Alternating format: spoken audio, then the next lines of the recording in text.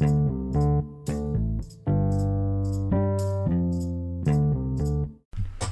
guys, this is episode 11. Trying to get at least one episode a month out. I know I'm running behind, but I hope you guys like this one. It ends up mostly being a little bit of news coverage and then a recap of the Grand National Roadster Show trip. It was a good time, even with the issues I had, which you'll hear about later if you choose to keep listening, which I certainly hope you do. I did see that the system I use to, kind of edit and put these podcasts out, they've added some new features. I'm kind of excited. One of them looks like it will let you guys, I guess, leave a voice recording or a question or whatever, which I don't know if you guys are interested in, but I think is really cool. And so if you guys start, using it, I will, if it works and it fits in, I'll fit them in. So if you go to the website link for the episode and you see an option to leave a voice message, give it a shot. We'll see if it works. It'd be really cool to be able to have that, extra level or layer of interaction with you guys. Anyway, I hope you guys like the show. I apologize it's shorter than I intended, and I didn't get to tackle the interviews I wanted because of the issues that I have, or I had with the Truckee Verde. But I've got her back now. She's running great. Fingers crossed. Everything's good with the transmission and it'll hold. But time will tell. We will see. So yeah, without further ado, I hope you guys really enjoy the show. And as always, like, subscribe, leave comments, hit me up on my Facebook or my Instagram. I respond as fast and as much as I possibly can. And I always really like seeing your projects and interacting with you guys there. So yeah, thanks again for listening and giving me another shot, and hope to get another episode out by the end of the month about the Lone Star Roundup trip, which I'll be leaving on next week. So pretty excited about that. Anyway, hope you guys are doing well and that you enjoy the show.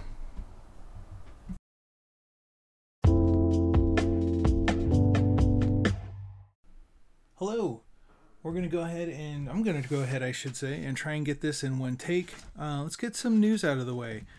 So I'm pretty excited about this. I don't get to do a lot of motorcycle news that often, but Indian announced they're going to do 29 examples of Tyler O'Hare's race bike. It's supposed to be an exact replica, or exact as they're willing to do, I guess, of his race bike that he's been so dominant on in the King of Baggers races, which if you're not watching, you should really get that figured out because it's amazing to watch.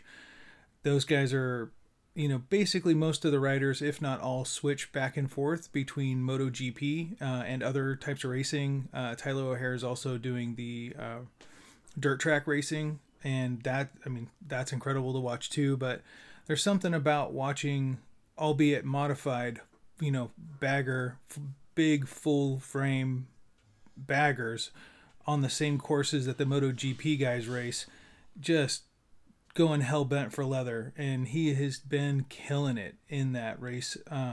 So it's really neat that Indian is doing a limited run of these.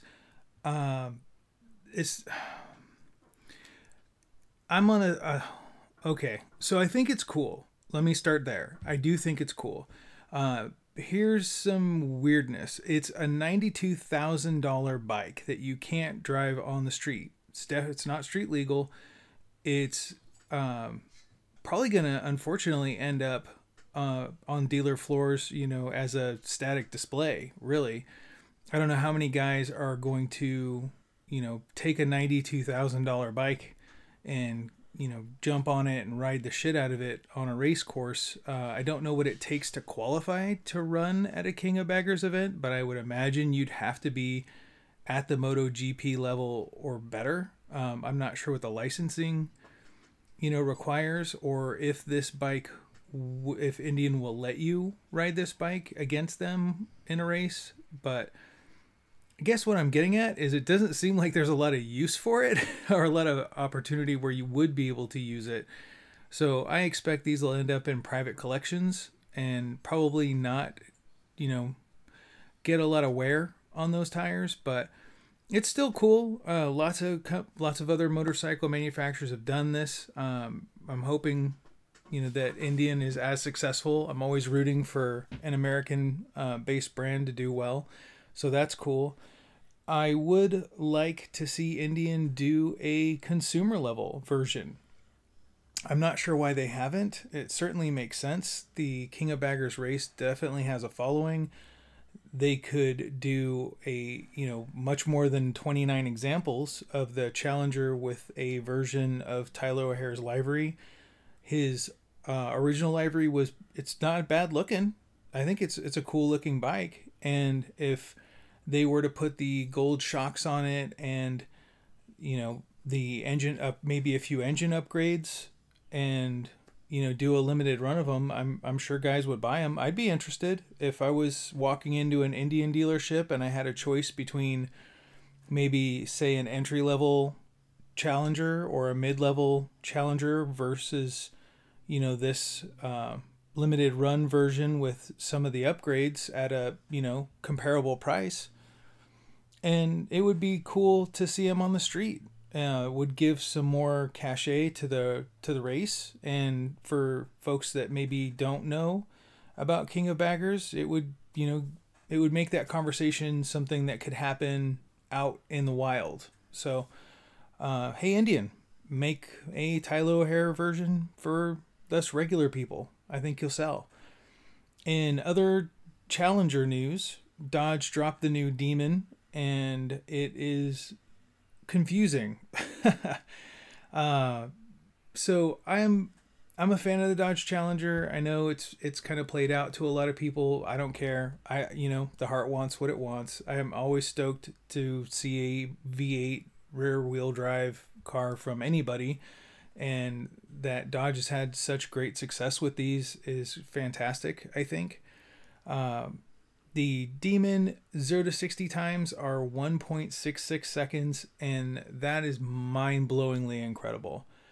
If you would have told me back in the 90s when car magazines were a thing, you know, that a Dodge would be putting down a street legal Dodge that you could just, you know, walk into a dealership, cut a check for, and drive out, would drop a consistent 0 to 60 at 1.66 seconds, I'd have laughed in your face. I'd have never believed it.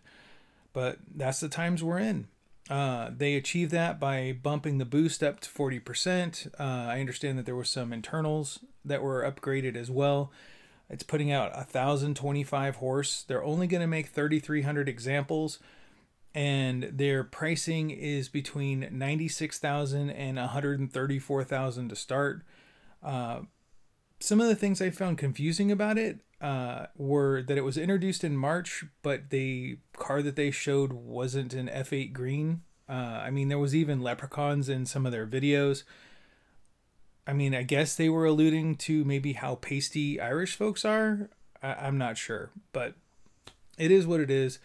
It is a cool looking car. I mean, it doesn't look different really than, you know, what you're used to. It's you know, all the changes are under the hood and in the software. But I guess some of the Easter eggs, Dodge has kind of gone the Marvel route with some of their commercials, and they do all these like Easter eggy allusions, you know, hints and stuff in their videos. But I guess they started putting out the videos before the power numbers and some of the performance numbers were finalized, so the math just didn't work out, and that's kind of weird. I mean, I get that they're trying to drum up excitement, but guys, you're building a car that does 0 to 60 in 1.66 seconds. It is so much more powerful than the original Demon that it doesn't pull the wheel a little bit. It pulls both front wheels noticeably on a launch.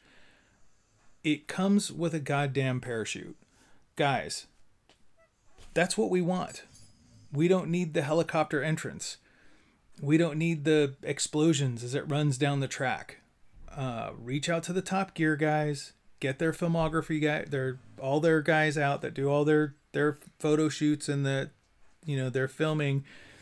Give us, I don't know, 45, 50-second slow-mo shots of this son of a bitch pulling both front wheels off the line, and we're good.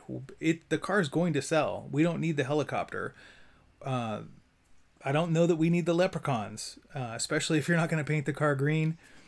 Again, I do think going with white was a bit of a jab. I was shocked it didn't have a red flaked roof, making fun of Irish folks that way, if that was your intent. I'm sure it wasn't, but it's kind of funny to think it might have been. But that's the new Dodge Demon. I think it's cool. I definitely, had I the money and the space, I would absolutely order one. I mean, I probably would have ordered even though it's not green, I probably would have ordered the Black Ghost edition. But anyway, Dodge Challenger, super cool. I know we're ending the end of their, targeted production end date, but I gotta say, with the way electrics are looking and all of my issues that I have with electrics, I really hope that Dodge goes the Pagani route. The way Horatio Pagani was with a Zonda, where he was like, this is the last one, and then he does 10 more, and those are the last ones. Okay, wait a minute, maybe like 10 more.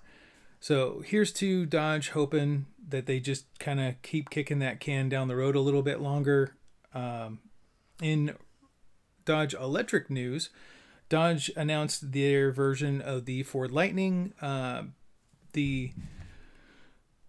I don't know, guys. I think it's decent looking. The Dodge Ram REV is what they're calling it. They didn't release any specifications. They basically just said that they are targeting availability in the fourth quarter of 2024, and that it's going to be designed to offer the best combination of range, towing, payload, and charging time. Which, yeah, no shit. I mean, that's what everybody's trying to do with these EVs. I don't really have anything else to say on that in regards to, it's like all the shit that everybody's saying, especially here in California. And, if anybody's going to solve the problem first, you would think it would be California, the way our politics are and, all the shit that our politicians talk. We don't have the charging infrastructure to handle all this. The chargers are not always in great places. We don't have a requirement yet for universal charging. Tesla's got its own charging grid, and then there's, 2 or 3 others. And if you listen to any podcaster or anybody that's had any of these electric vehicles and tried to do a road trip or tried to do, anything other than just a straight commute, it fucking sucks. And I mean, I've got 3 road trips planned this year, and I realized that I am not the norm for, most people don't do that many road trips. I get that, but I also don't think I'm that far out of the norm. I think it would be weird that if people didn't drive someplace other than their commute at least once or twice a year, and having the limitation of, where am I going to charge this thing when I get there? Is that charger going to work? If the charger works, am I going to get the max capacity charging? Am I going to get that hot shit? Or am I going to have to sit there for 2 hours in a sketchy area hoping I'm not, robbed by a crackhead? Those are legit questions. And I'm seeing a lot more manufacturers coming out with models, and than I am hearing people talk about what are the solutions to our power grid. So there's that.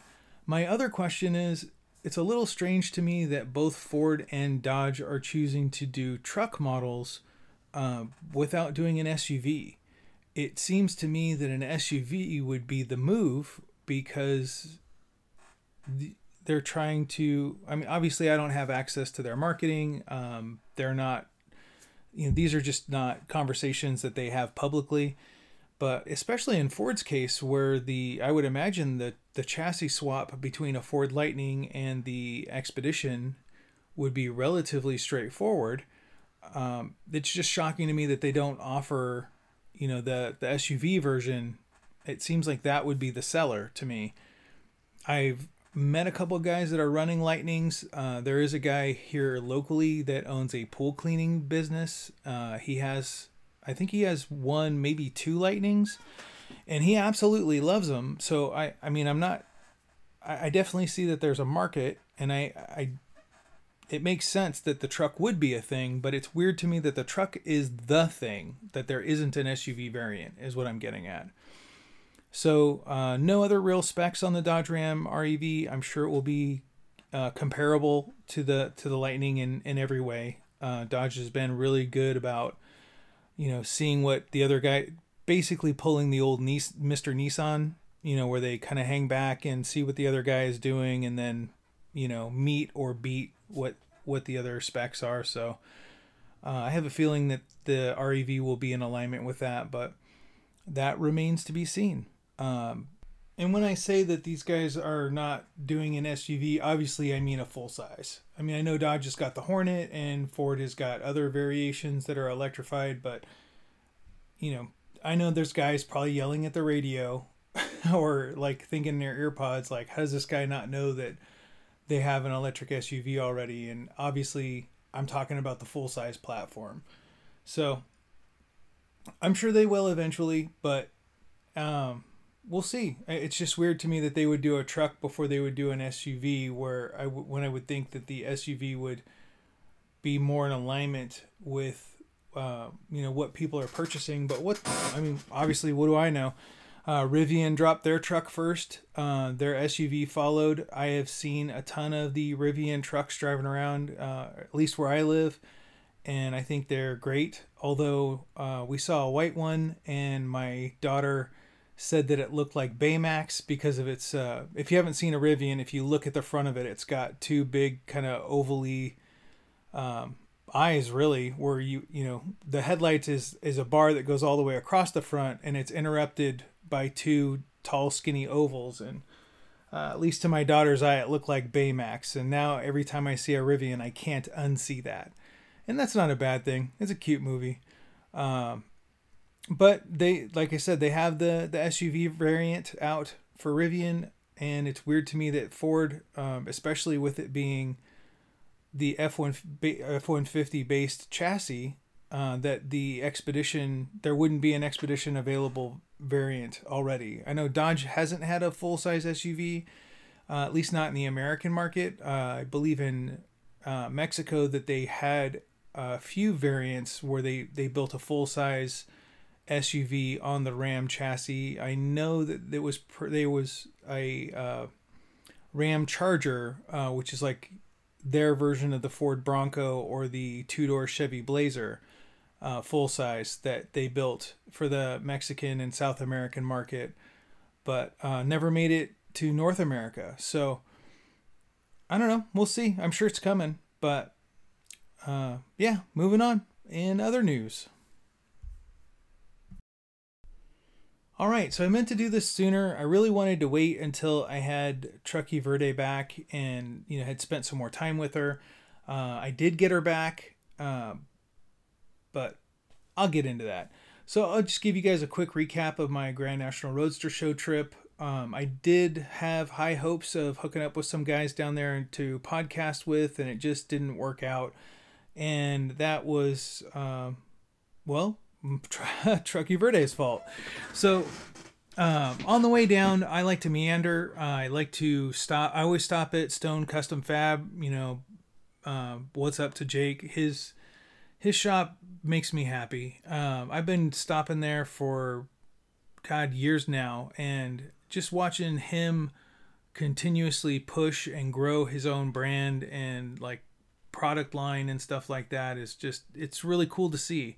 And I've been a fan of his since he opened his shop at his current location, and it's a stop for me. I always stop in. He always just takes time and like kind of walks me through what he's working on, and someday Someday I'll get to the point where I can drop Truckee Verde off and do that full stock floor, body drop frame. If I can even talk him into it at the time. I guess he's getting to a point now where he doesn't have to do shit he doesn't want to do, and I can understand not wanting to take on a project like that if you don't have to. But always a good stopping in and saying hello to him. And I always stop at there's a couple of junkyards I like to stop off at in the Turlock area, and I was super bummed. This junkyard that I've shot video, you guys have gone pretty crazy for the videos that I've shot in there, because it's super rare these days to find a yard that has just one or two cars from the 60s, let alone rows of Galaxies, Impalas, Cadillacs, some Lincolns, and like trucks from the 70s and 60s and 70s. And I think I always forget the name. I can't remember if it was I think it used to be called American Salvage, but it's gone. The yard is still there, but the owner sold out, and basically the new guy came in and crushed everything, and that's a real bummer. If you go back through my Instagram, you can find pictures of me that I shot, or video that I shot in the yard, and he had one whole side of his yard, like 4 or 5 cars wide, and the full length of the yard, almost the full length of the yard, which is almost, I would say, maybe 3 or 4 acres deep. That was just like workable, everything is there project cars, where you could go in and point at one and they would drag it out, and it had a straight, if not a totally straight body, all but maybe one fender straight body, and the interior wasn't molested, and basically they were cars that he was able to pick up that he deemed worthy of not being allowed to be parted out, and he would keep those on the side, and if you were looking for a project, you could go in and pick one of those. It super bums me out that all that shit is gone. From what the lady told me, I guess he had tried to sell as many as he could, but basically, the new owner came in and just, crushed everything, and all this, it's just all new junk in there. It really sucks. Last time I was in there, he had 2 or 3 like 80s era mini trucks that you could tell, obviously had fallen out of favor, or the owner had gone away to vacation on, the state or federal dime, and not returned in time to save them. But you could still see the wild paint, and in some cases the like updated or custom interior. A couple 80s like lowrider stuff on the new side, but for the most part, he had a lot of Ford, Chevy, Dodge stuff from the late 50s, early 60s to mid 70s. And it's always sad to see a yard like that go away, but folks get older, they retire, and I guess if there's nobody to take it on, that that's what happens. But always sad to see something like that go. So that was a bummer. I drove Truckee Verde down for the show, and I've new motor, new trans, everything from the radiator back to the rear axle is new, and I could not be happier with the power that the new 5.3 and the Magnuson supercharger are putting out. I caught a lot of shit for not upgrading the transmission out the gate. Matt and I talked about it, and his transmission guy assured us that he could rebuild the 4L60 to take the heat, and he was wrong. He was fucking wrong. And that's, I'll elaborate further, but I'm not mad about it. I'm certainly not upset. No, I don't have any ill will or bad feelings towards the guys at TBR. They've been amazing, and I'll kind of talk about that as we go. But on the drive down, one example, like I'm still breaking this thing in, so I can't say I haven't lost a little tread off the tires at a stop sign or two in, in the interest of science since I picked it up. But for the most part, I work from home. So, I'm not commuting in it at all. I drive it to get coffee, sometimes. And if I got to get out of the house, or I might drive it to go get a sandwich or something once or twice a week. So, even having her home, I was not putting very many miles. In fact, I after the initial break-in oil change, I don't think I put more than, other than this trip to LA, I don't think I put more than 1 or 2 tanks of gas through her. So, anyway, on the way down from LA, she's running amazing. I was just mostly cruising. It was going down 99. I know most guys like to take 5 because they're both straight shots, but there's just not hardly anything on I-5. And so if I was trying to,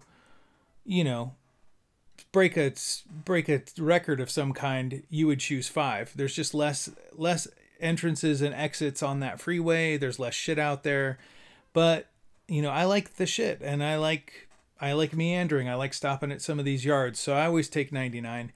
And one of the after leaving Jake's spot, I got back on 99 heading south to LA, and this guy, just kamikazed onto the freeway. He came on the entrance, and I don't know what he was doing or thinking, but he just like full on kamikaze style heading towards the fast lane. And had I not been paying attention, he would have hit me broadside, like no question.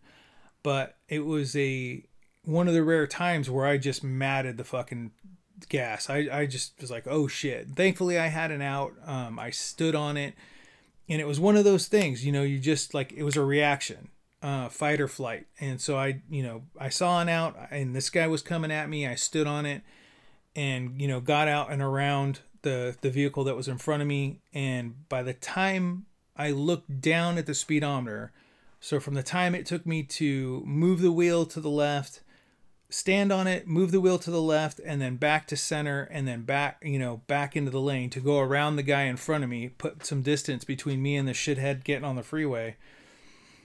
I was probably, let's say, for legal purposes,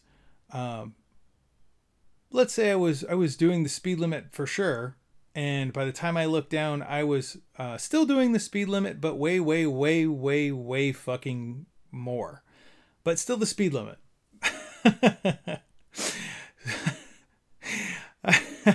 I don't know how else to say it without incriminating myself, but holy shit, that thing pulls. I was super stoked on it, and of course just let off and coasted.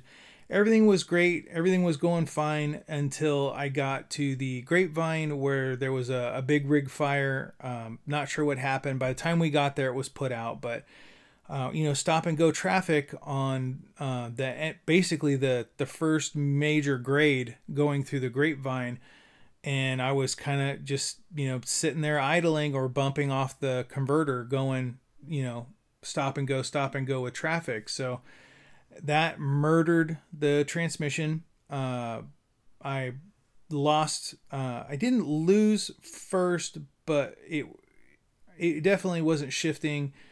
And I just wasn't, basically I wasn't getting anything past second. And like first was super questionable.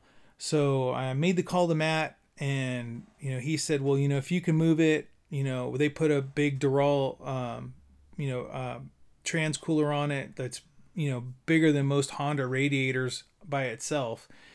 So he's like, as long as you can keep the temp down, you should be okay to limp it in.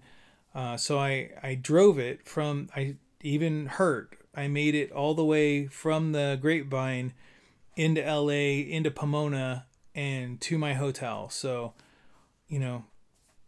can't complain too much about that. And unfortunately, because of that failure, I wasn't able to, really push to meet with the guys I wanted to do the podcast with.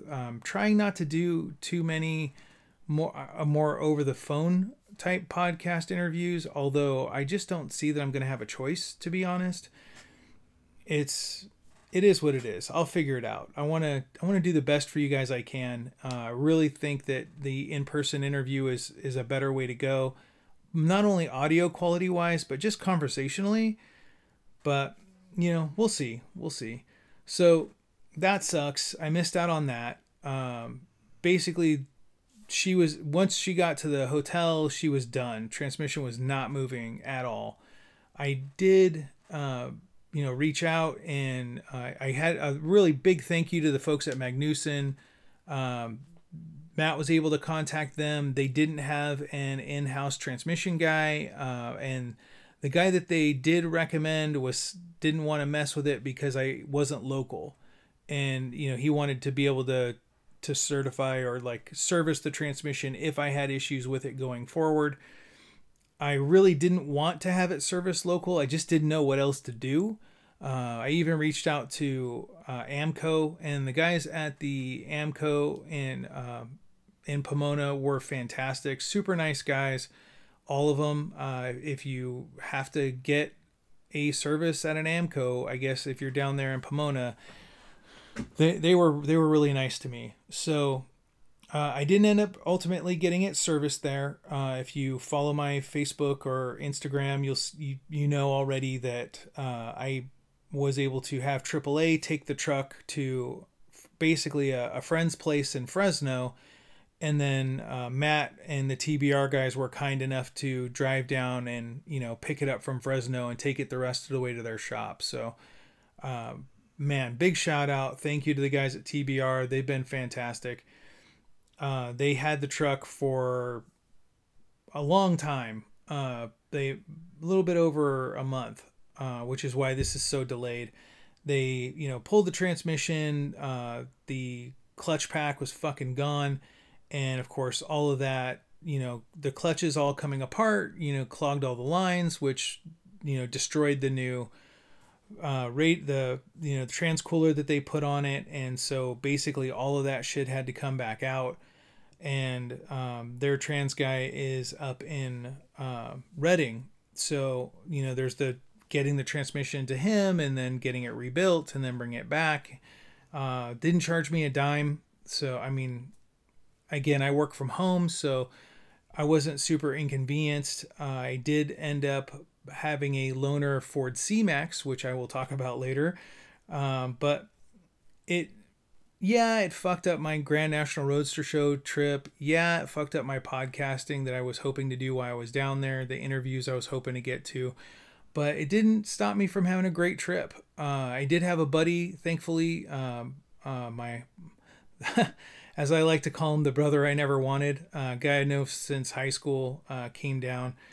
And so I was able to bum a ride from him, and we went to the show together. And it was a great show. I mean, it's Grand National Roadster Show. It's always great seeing all the guys that you don't get to see, except for at those type of shows. Running into the Dead End guys is always a good time. There are such great guys. If you're not following Dead End magazine, if you don't have Dead End gear, in your closet, or a Dead End hat, I don't know what you're waiting for. They're great guys, absolutely worth your money supporting them. They put out amazing YouTube content. I basically will put their channel on in the mornings and just let it run in the background all day, because it's, nothing but the best of, like, lowrider, customs, stuff like that. So always cool running into them. But yeah, that was Grand National Roadster Show. I did on Sunday end up picking up a Ford Mustang rental, and it ended up giving me a convertible, which if you listen to earlier podcasts, you'll know, like, I talked about it. I don't want to get into it too much, but I have lost a considerable amount of weight.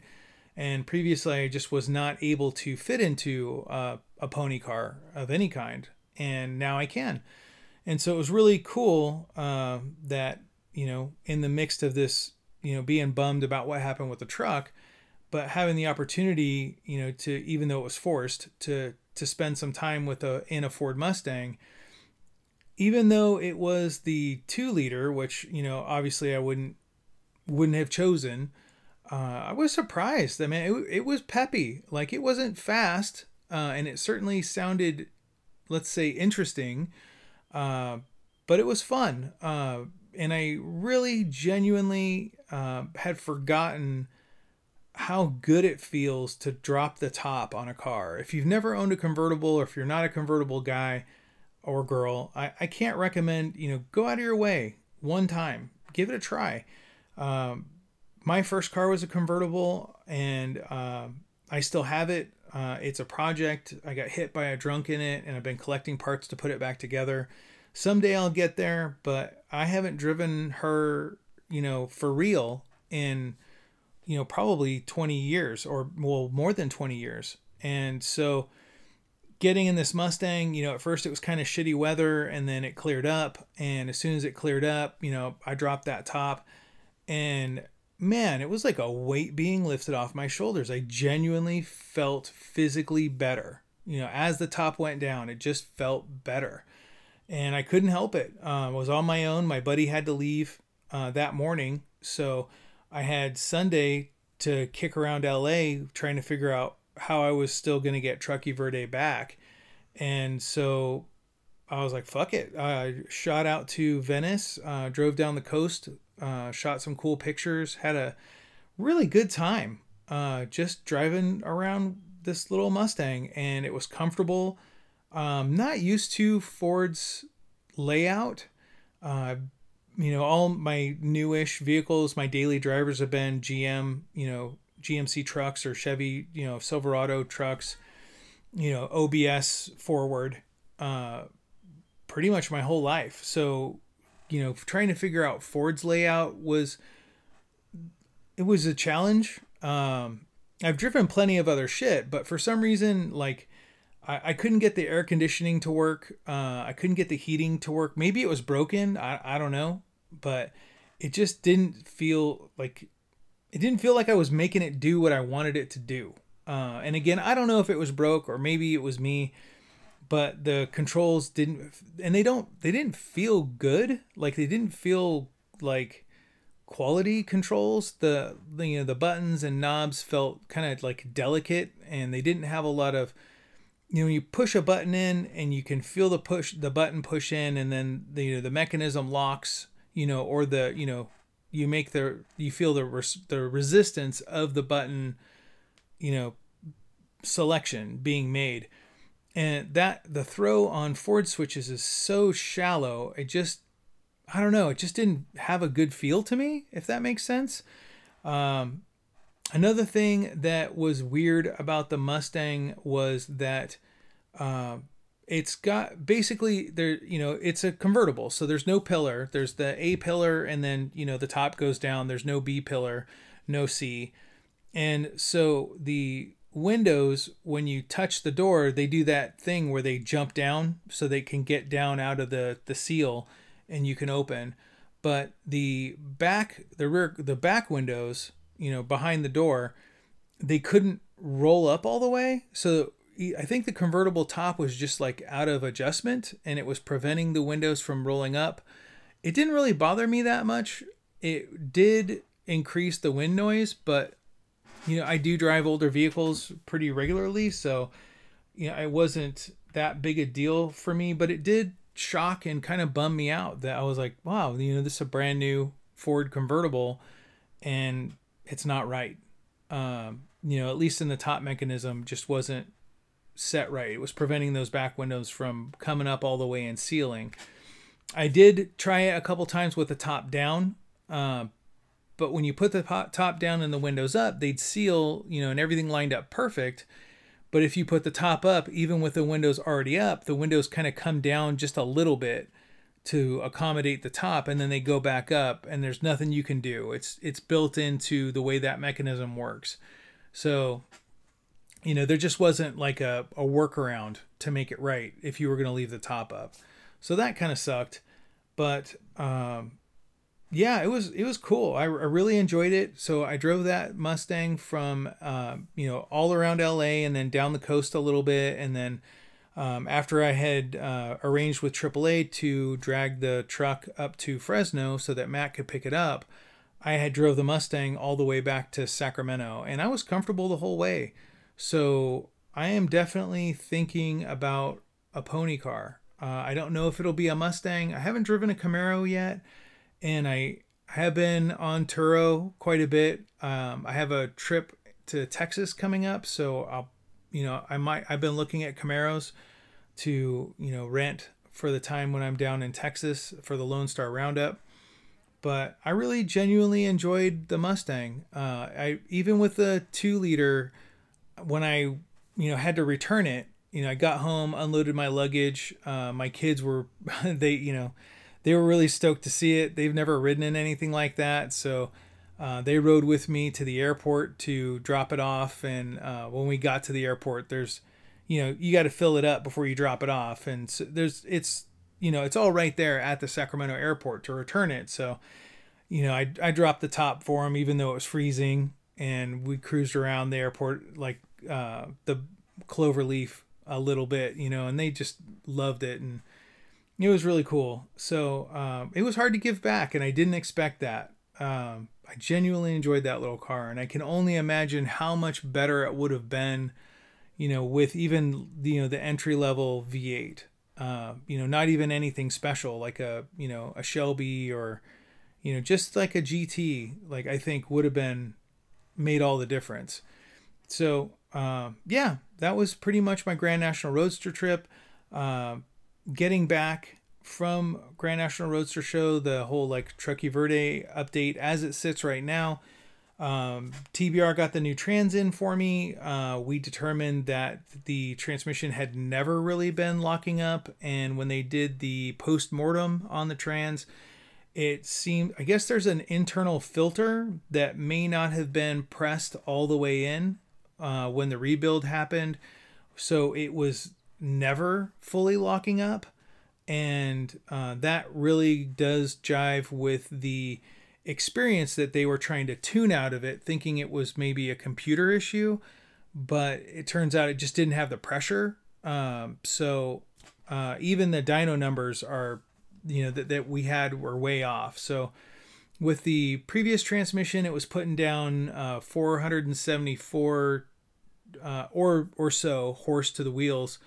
And that's even with my big old heavy Hecho and Chinas, 22-inch snowflakes that are on it. So even at that time, Matt was saying, with because they had there was a vibration at the top end that they didn't feel comfortable pushing. They felt the numbers would have been better if I'd had a better set of wheels on the back.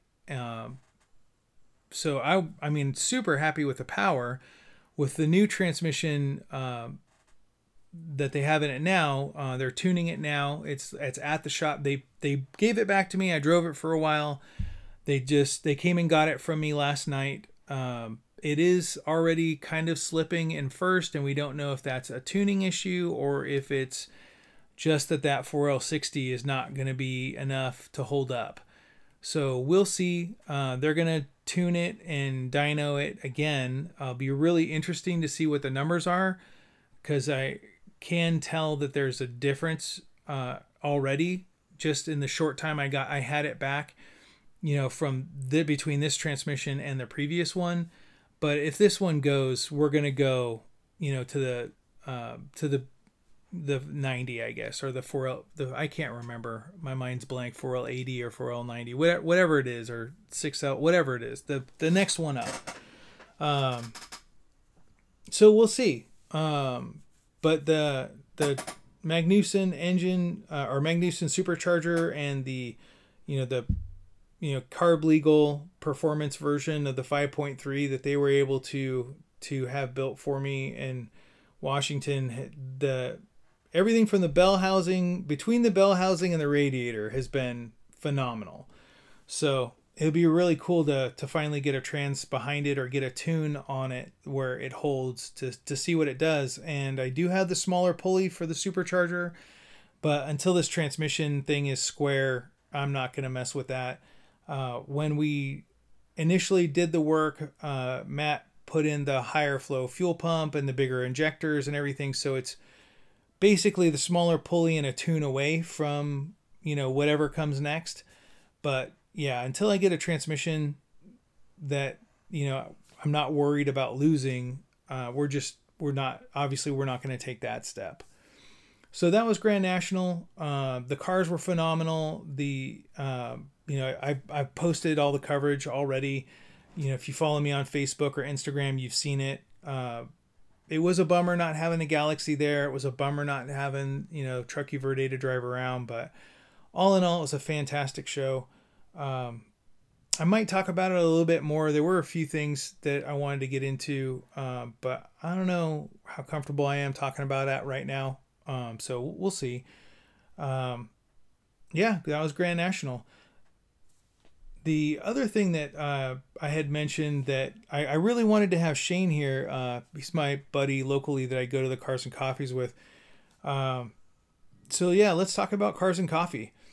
So the Cars and Coffee up here is really good, I think. I'm super fortunate to live where I live. I just got really lucky and got into, somehow a home that I could afford in an area I really shouldn't be able to afford to live in. So as such, the Cars and Coffee reflects that. It's not abnormal to see a McLaren or a Ferrari or, an Aston Martin or, any of the high end shit, that most normal guys wouldn't see.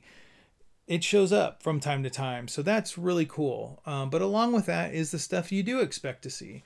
Your hot rods, your customs, your occasional lowrider, muscle cars, mini trucks. It's really cool that the C10 guys have such a really big presence out here, and they show up from time to time. They're always fun to see and to hang out with.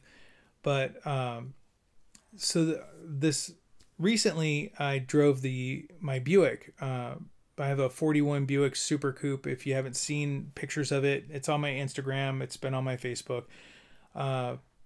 It's just crazy that I own it, to be honest. It is, it's an exceptionally well maintained car. It's from, what me and other people that have seen it, it looks like it has, most of original paint from 1941 still on it. It's a pretty clean car, and I have had quite a bit of work done. Had the engine resealed and sent all the tins off to Sherms to be chrome plated, and had the guys over at Blue Collar move the seat back for me because I am too fucking tall to fit in anything for the most part. But moving the seat back worked out fantastic for me. I also had the Blue Collar guys put in some scoops in the rear fenders, which unbolt from the body. They were the only two places of rust in the entire car, and it just didn't make sense to me to spend the time and the money to put it back stock when I had an opportunity to do something cool. So, and that was ultimately always the vision for the car anyway, was to build a traditional custom. So that was my kind of first step in that direction. But anyway, so I drove the Buick to this Cars and Coffee, and, I always try and get there early so you get a good spot and, park the car and get out and make the rounds, just walking around, and everything was cool. I didn't really spend much time hanging around my own car because I'm there to see what shows up. And when it was time to go, I'm like, this is when it gets weird. So I get back to the car, me and Shane jump in, and we're kind of doing the whole pre-flight thing, put the hood down, and guys are like, oh, hey, is this your car? And while I am certainly not as young as most people think I am, I guess I am young enough that, the old timers, or, I guess the popular term right now, like the boomer generation, they're always shocked to see, I guess, a guy that looks like me driving a car of that vintage. And that's cool. No harm, no foul. I certainly I'm always stoked just to see one. I don't give a shit who's driving it, but so you do the shuffle where you're talking to the guys about the car, and we get in the car, and this guy appears on the driver's side, kind of a wild looking guy, maybe I would have to guess probably in his late 60s or early 70s. And he just like launches into this tirade about a poor experience he had shipping his own car. I think he said it was like a 40s era Oldsmobile. He launches into this whole story, which is cool. I'm down for the story, but we were like in the car trying to leave, and then this guy shows up. So I'm listening to the story, everything's fine, and then this other guy kind of comes in, and I'm parked next to a Bronco that came in after, and he parked like too close to me, but whatever. And so these guys are kind of wedged in and between the Buick and this brand new Ford Bronco. And this guy is, he's balls deep into this story about how he had this shitty experience having buying this Oldsmobile and having it shipped, when this other old timer shows up and he's like kind of squeezing his head in the window trying to ask me a question about the car, to which the first guy takes offense to. And I'm just, I'm sitting in the car. I'm just trying to be polite. I'm trying to fucking leave. But the first guy calls the other guy an asshole, like in his face, like not under his breath, not like, as an aside to me. Their heads are within the span of the, driver's side window of my 41 Buick, which isn't a huge window on its own. And so the second old guy gets like offended, and instead of going back the way he came, towards the back of the car and around, he tries to squeeze by the Bronco and this guy and my Buick. And the first guy is already not happy with him for, I guess, the perceived rudeness of butting into the conversation. And he fucking elbows the guy. And I'm like, oh shit, like old dude fight. This is really, sideways. I didn't expect it to go like that. And the second guy like lost his balance and like kind of bounces off of the Bronco and off of the driver front fender of my Buick. And not a hard bounce, but he obviously had lost his balance. And so I put my hand on the door handle, like to get out, thinking I'm going to have to go, pick this poor guy up. But I can't open the door because the first guy's there, and he's like calling this guy an asshole and like, fuck that guy and, this and that. And I'm like, holy, shit, this, I don't want there to be a fight between two old guys. I also don't want there to be a fight like on the fenders of my car. And that's when I noticed that the second old guy, who is now like falling into the walking traffic of Cars and Coffee in front of my car and this Bronco, only has one leg. This guy like legit elbowed a one-legged man in the fucking ribs and knocked this guy down. And as he's falling, and I noticed, he's got shorts on, so I can see he's got like a carbon fiber like fake leg. He also drops his phone and just blows the fucking screen out of this phone. It is so weird. Like, I don't know. It's just not what I expected at a Sunday, or Saturday morning Cars and Coffee. And in the meantime, Shane, is on the passenger side, and he's talking to another old timer who, I guess, was blocking the guy who was parked on the other passenger side, who happened to be in this 36 Ford. And the guy in the 36 Ford leaves, or is trying to leave, but it's still relatively packed. And he makes this weird, and again, keep in mind, like I'm watching this like old man like fight dance go on, and I catch out of the right side of my vision the 36 leave. Well, the old guy picks up his phone, like he kind of stumbles off. The guy that was next to me, I guess he could, by my expression, understood that the conversation was over, so he kind of disappears, like it's just fucking weird. And then I look over at the 36 that was leaving, and it's backing up towards me. But like he has straightened out. So he's not like arcing back like he's backing into the spot. He's coming towards my fender. And I'm like, fuck. So I have it in first. I put it in first, and I start letting the clutch out so I can make a left to get away from him. And it was just one of those weird. I mean, it all goes down within the space of maybe like 2-3 minutes, like maybe 4 minutes tops. But it was just a bunch of guys asked me about it. I only kind of jokingly mentioned it in my post. That drove the Buick to the Cars and Coffee and ended up like causing a fist fight. But I mean, it didn't totally. Come to blows between the guys, but it was definitely like like shoving, but. So fucking weird. Like, why would you push a one-legged dude?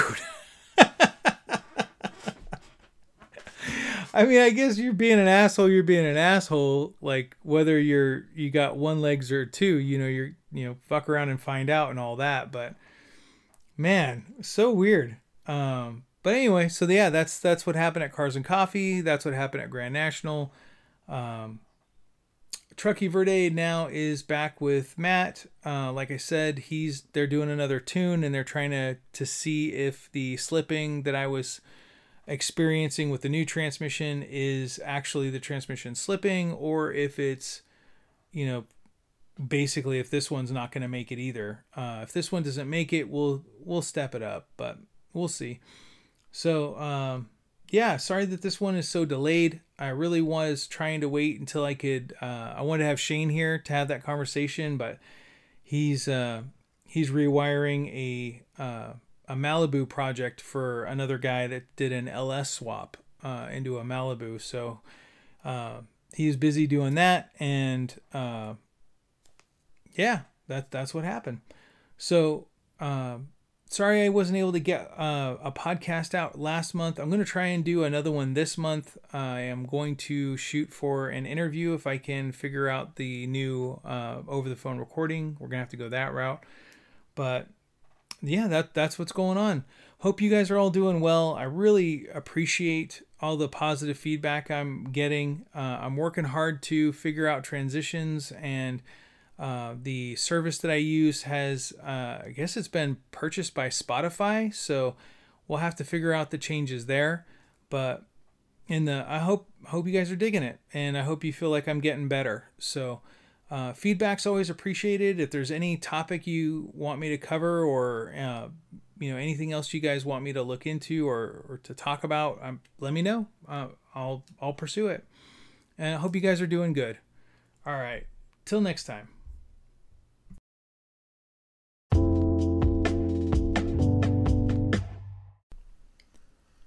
All right. Well, I had hoped and planned for this part to be about the Grand National Roadster Show, but it's going to be more of a Truckee Verde update.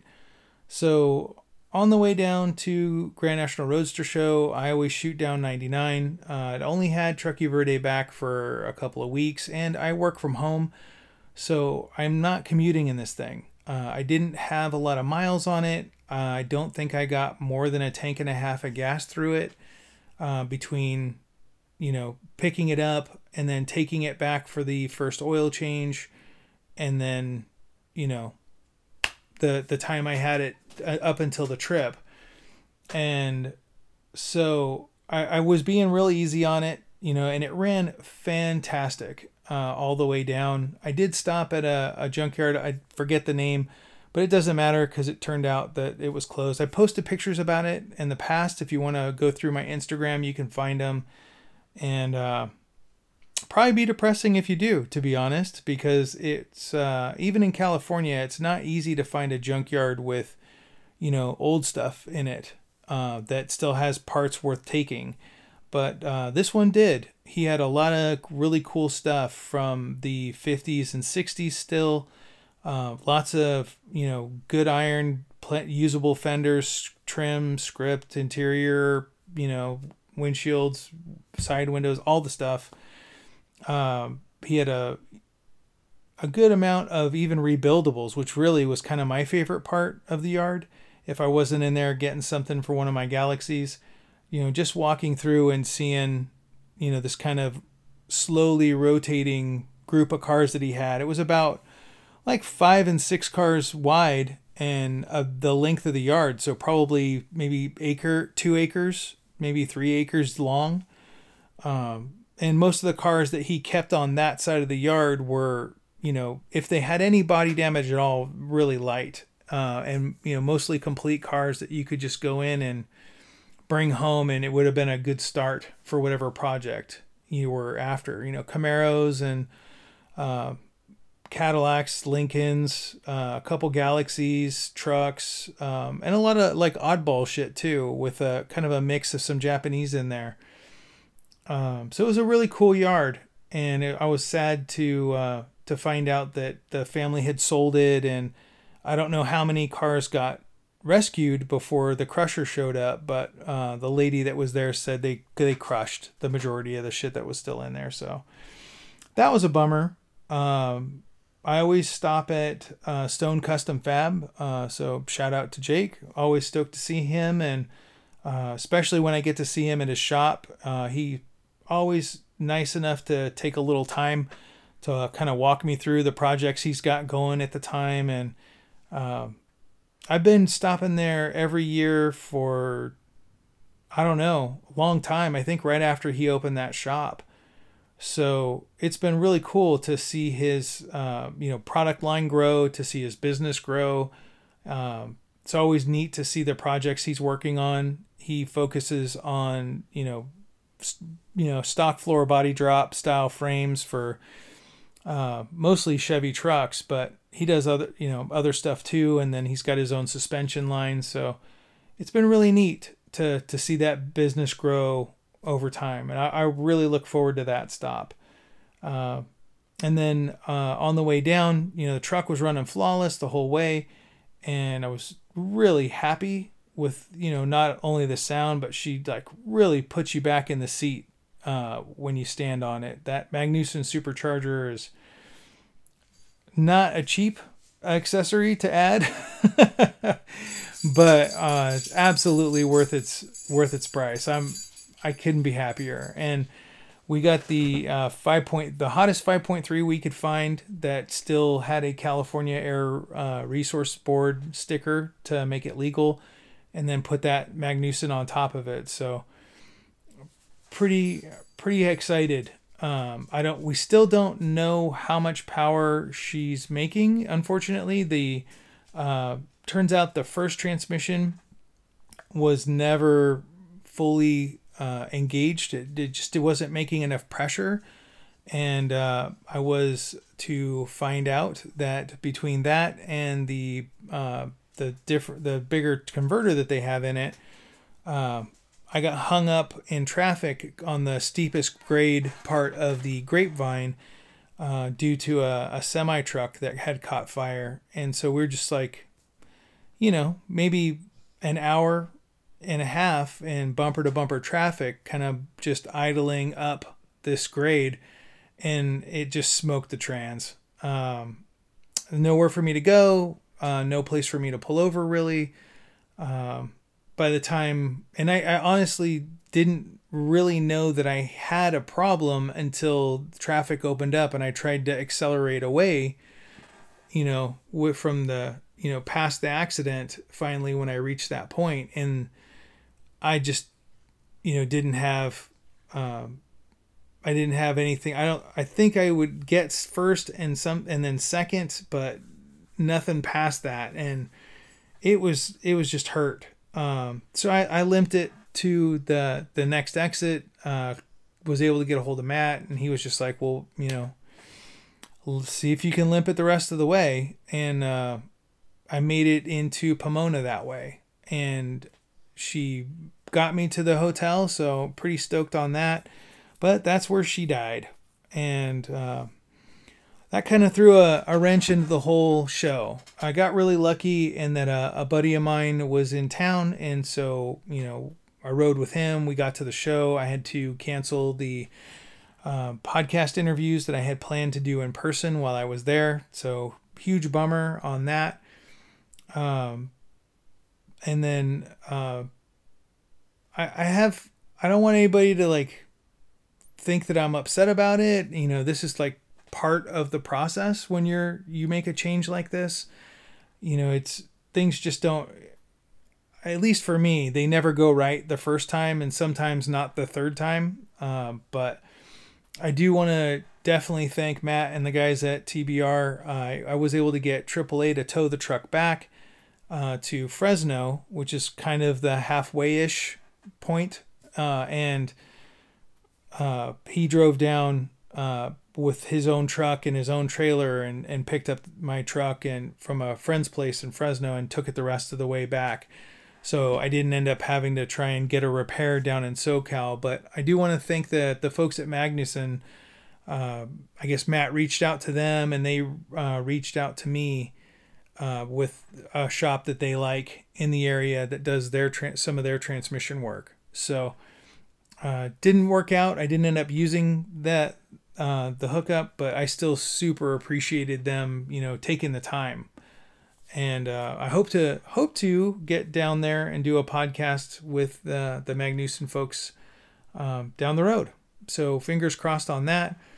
I did get the truck back, and I didn't have it again for very long until they showed up and took it back from me. I guess they're going to try tuning it some more with the new transmission, but yeah, we'll see. See if the second time's the charm, or if I'm going to give up on the 4L60 and go with something bigger.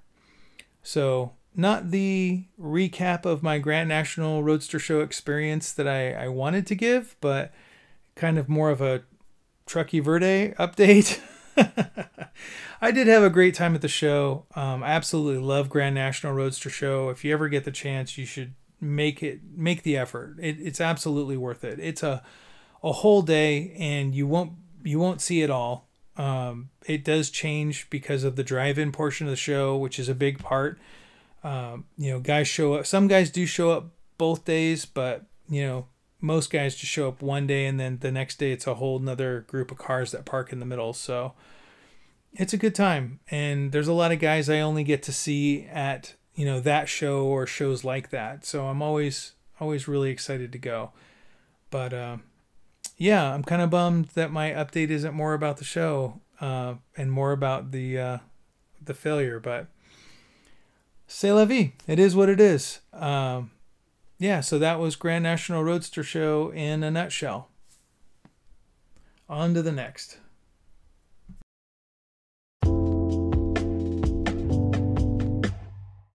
So this part I wanted to separate out because I don't get to do these very often. I'm always excited when I do. Hopefully someday I'll be popular enough that I'll get to do, you know, test out new cars and shit like some of the big guys do. So as I'm sure I'll put this after my Grand National Roadster Show / like Truckee Verde update. But because the trans failed and I had to have the truck towed home from LA, I ended up needing a rental, and I always try and rent something cool.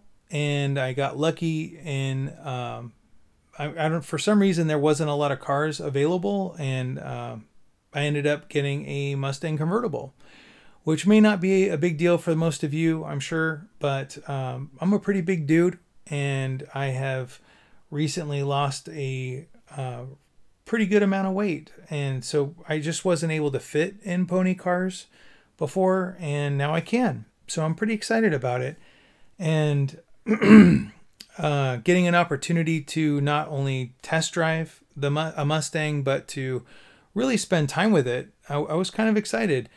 Granted, it was a 2-liter Mustang, so it was the 2-liter straight 4, and certainly not the model I would have chosen.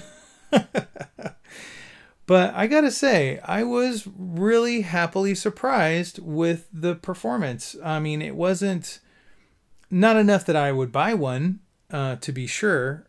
I don't know.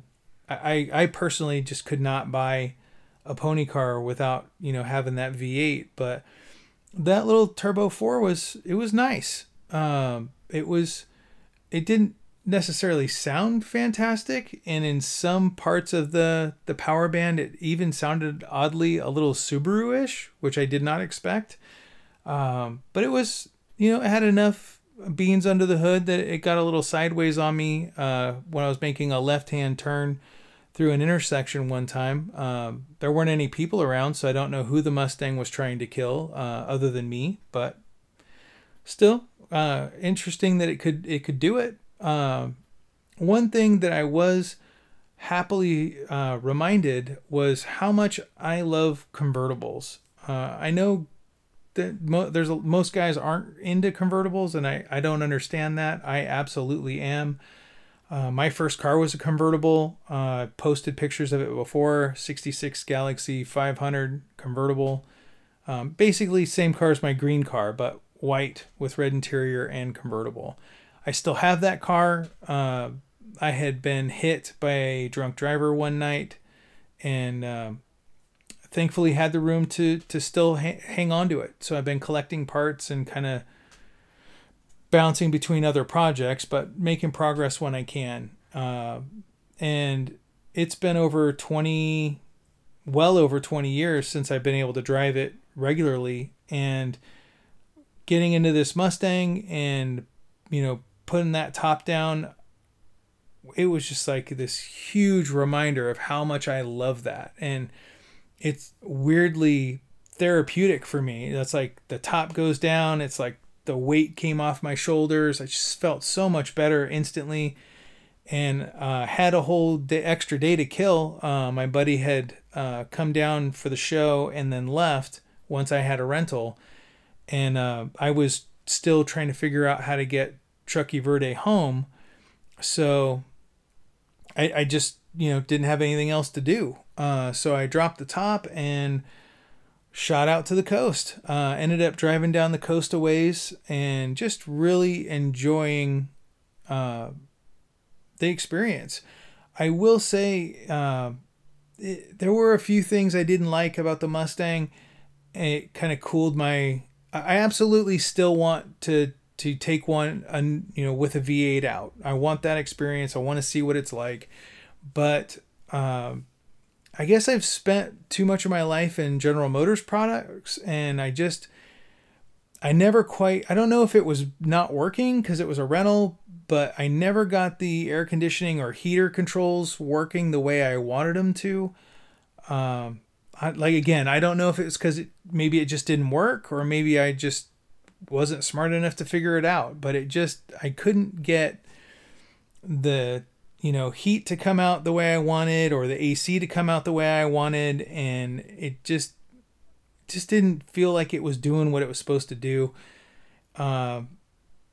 The other thing that I thought kind of bummed me out about it was I guess the convertible top must have been out of adjustment, because it's a convertible, obviously. So there's an A pillar, and then there's no B pillar, there's no C pillar, top goes down.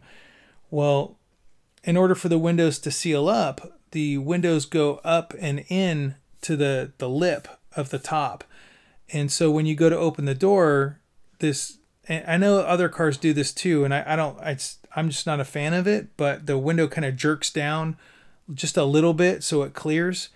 But, so every time you're opening and closing the door, the window's doing this like pop up and down, just like maybe a half an inch, maybe a little bit over a quarter inch. But anyway, when I had the top up and I would roll the windows up, the little windows, not the door window, but the window behind it, it would it just wasn't going up all the way. It wouldn't seal. So there was like a sliver, a kind of a pie-shaped sliver from the top going down, or wider at the top, thinner going down, that wouldn't seal on either side of the car. So that was kind of weird and kind of bummed me out that, such a new vehicle had that issue. I don't know what it would take to fix something like that, or, if it's an issue across the board with the Mustang convertibles. But it was a rental, so who knows what kind of abuse it'd seen before I got it, even though it didn't have very many miles. But but all in all, I really enjoyed it. I got to drive it not only around LA and then down the coast. After I got Truckee Verde figured out and shipped off to Fresno to a buddy's house that was going to sit on it until Matt got there to pick it up. And thanks again to the guys at TBR for doing that. I really appreciate it. Drove all the way down from Sacramento to Fresno to pick up my truck and, make sure it got serviced under their watchful eye. So that's really cool. But it meant that I got to drive the Mustang, from LA all the way up to Sacramento. And my kids have not had a chance to ride in a newer convertible like that. So I got in kind of late, but I had to get it to the rental return all the way out at the Sacramento airport. So I got to have the kids jump in with me and cruised all the way down to the airport, and then tanked it up right there at the airport and dropped the top so the kids could experience that, and they loved it. So it was really fun. I really enjoyed my time with it. I was genuinely sad to see it go, even with the little 2-liter. So yeah, it was cool. Really neat to have that experience and get that chance to drive the Ford Mustang. I absolutely will, jump at the chance to do it again if I can. I'd like to do it with a V8 if I can. I do have another trip coming up in in a couple weeks. I'll be going to the Lone Star Roundup, so I'm gonna try and rent a Camaro for that trip and compare the two. I don't know if I'm a pony car guy, to be honest. I thought I would be. I don't know. I am enjoying. I did enjoy my time in it, but I don't know if that's the move for me. But no, I thought it was cool. If you ever get the chance to take one out, if you got to rent something, might as well rent something fun. Give it a shot. And so that was my experience with the Mustang.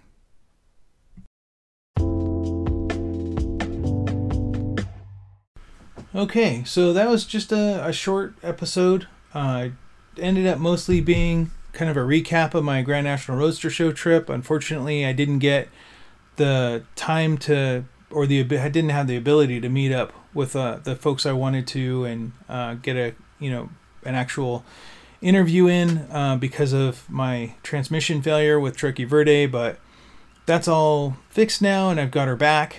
So I'm getting this recorded and put out. I'm hoping to get 2 episodes done this month to make it up to you guys. I really want to meet my goal this year of putting out at least 1 a month, and I'm just so much shit going on that I didn't get this one out as fast as I wanted to. But I'll be traveling to the Lone Star Roundup this next week, so I'm really excited for that.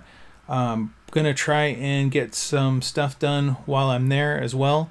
So if you are in Texas or are in the Austin area, hit me up. If you catch me at the show, I think I'll be there Saturday. I don't know if I'll be Sunday, but you see me walking around with, I'll be wearing my hat with the lowered logo on it. I'll have some stickers with me, and it'd be cool to meet you guys. So hope you're having a good week. Hope this year so far is going good for you, and that you didn't get, if you're in the West Coast, you didn't get washed away with all the rain. That's gonna. Sorry, it's such a short show, but hope you guys liked it, and look forward to the next one.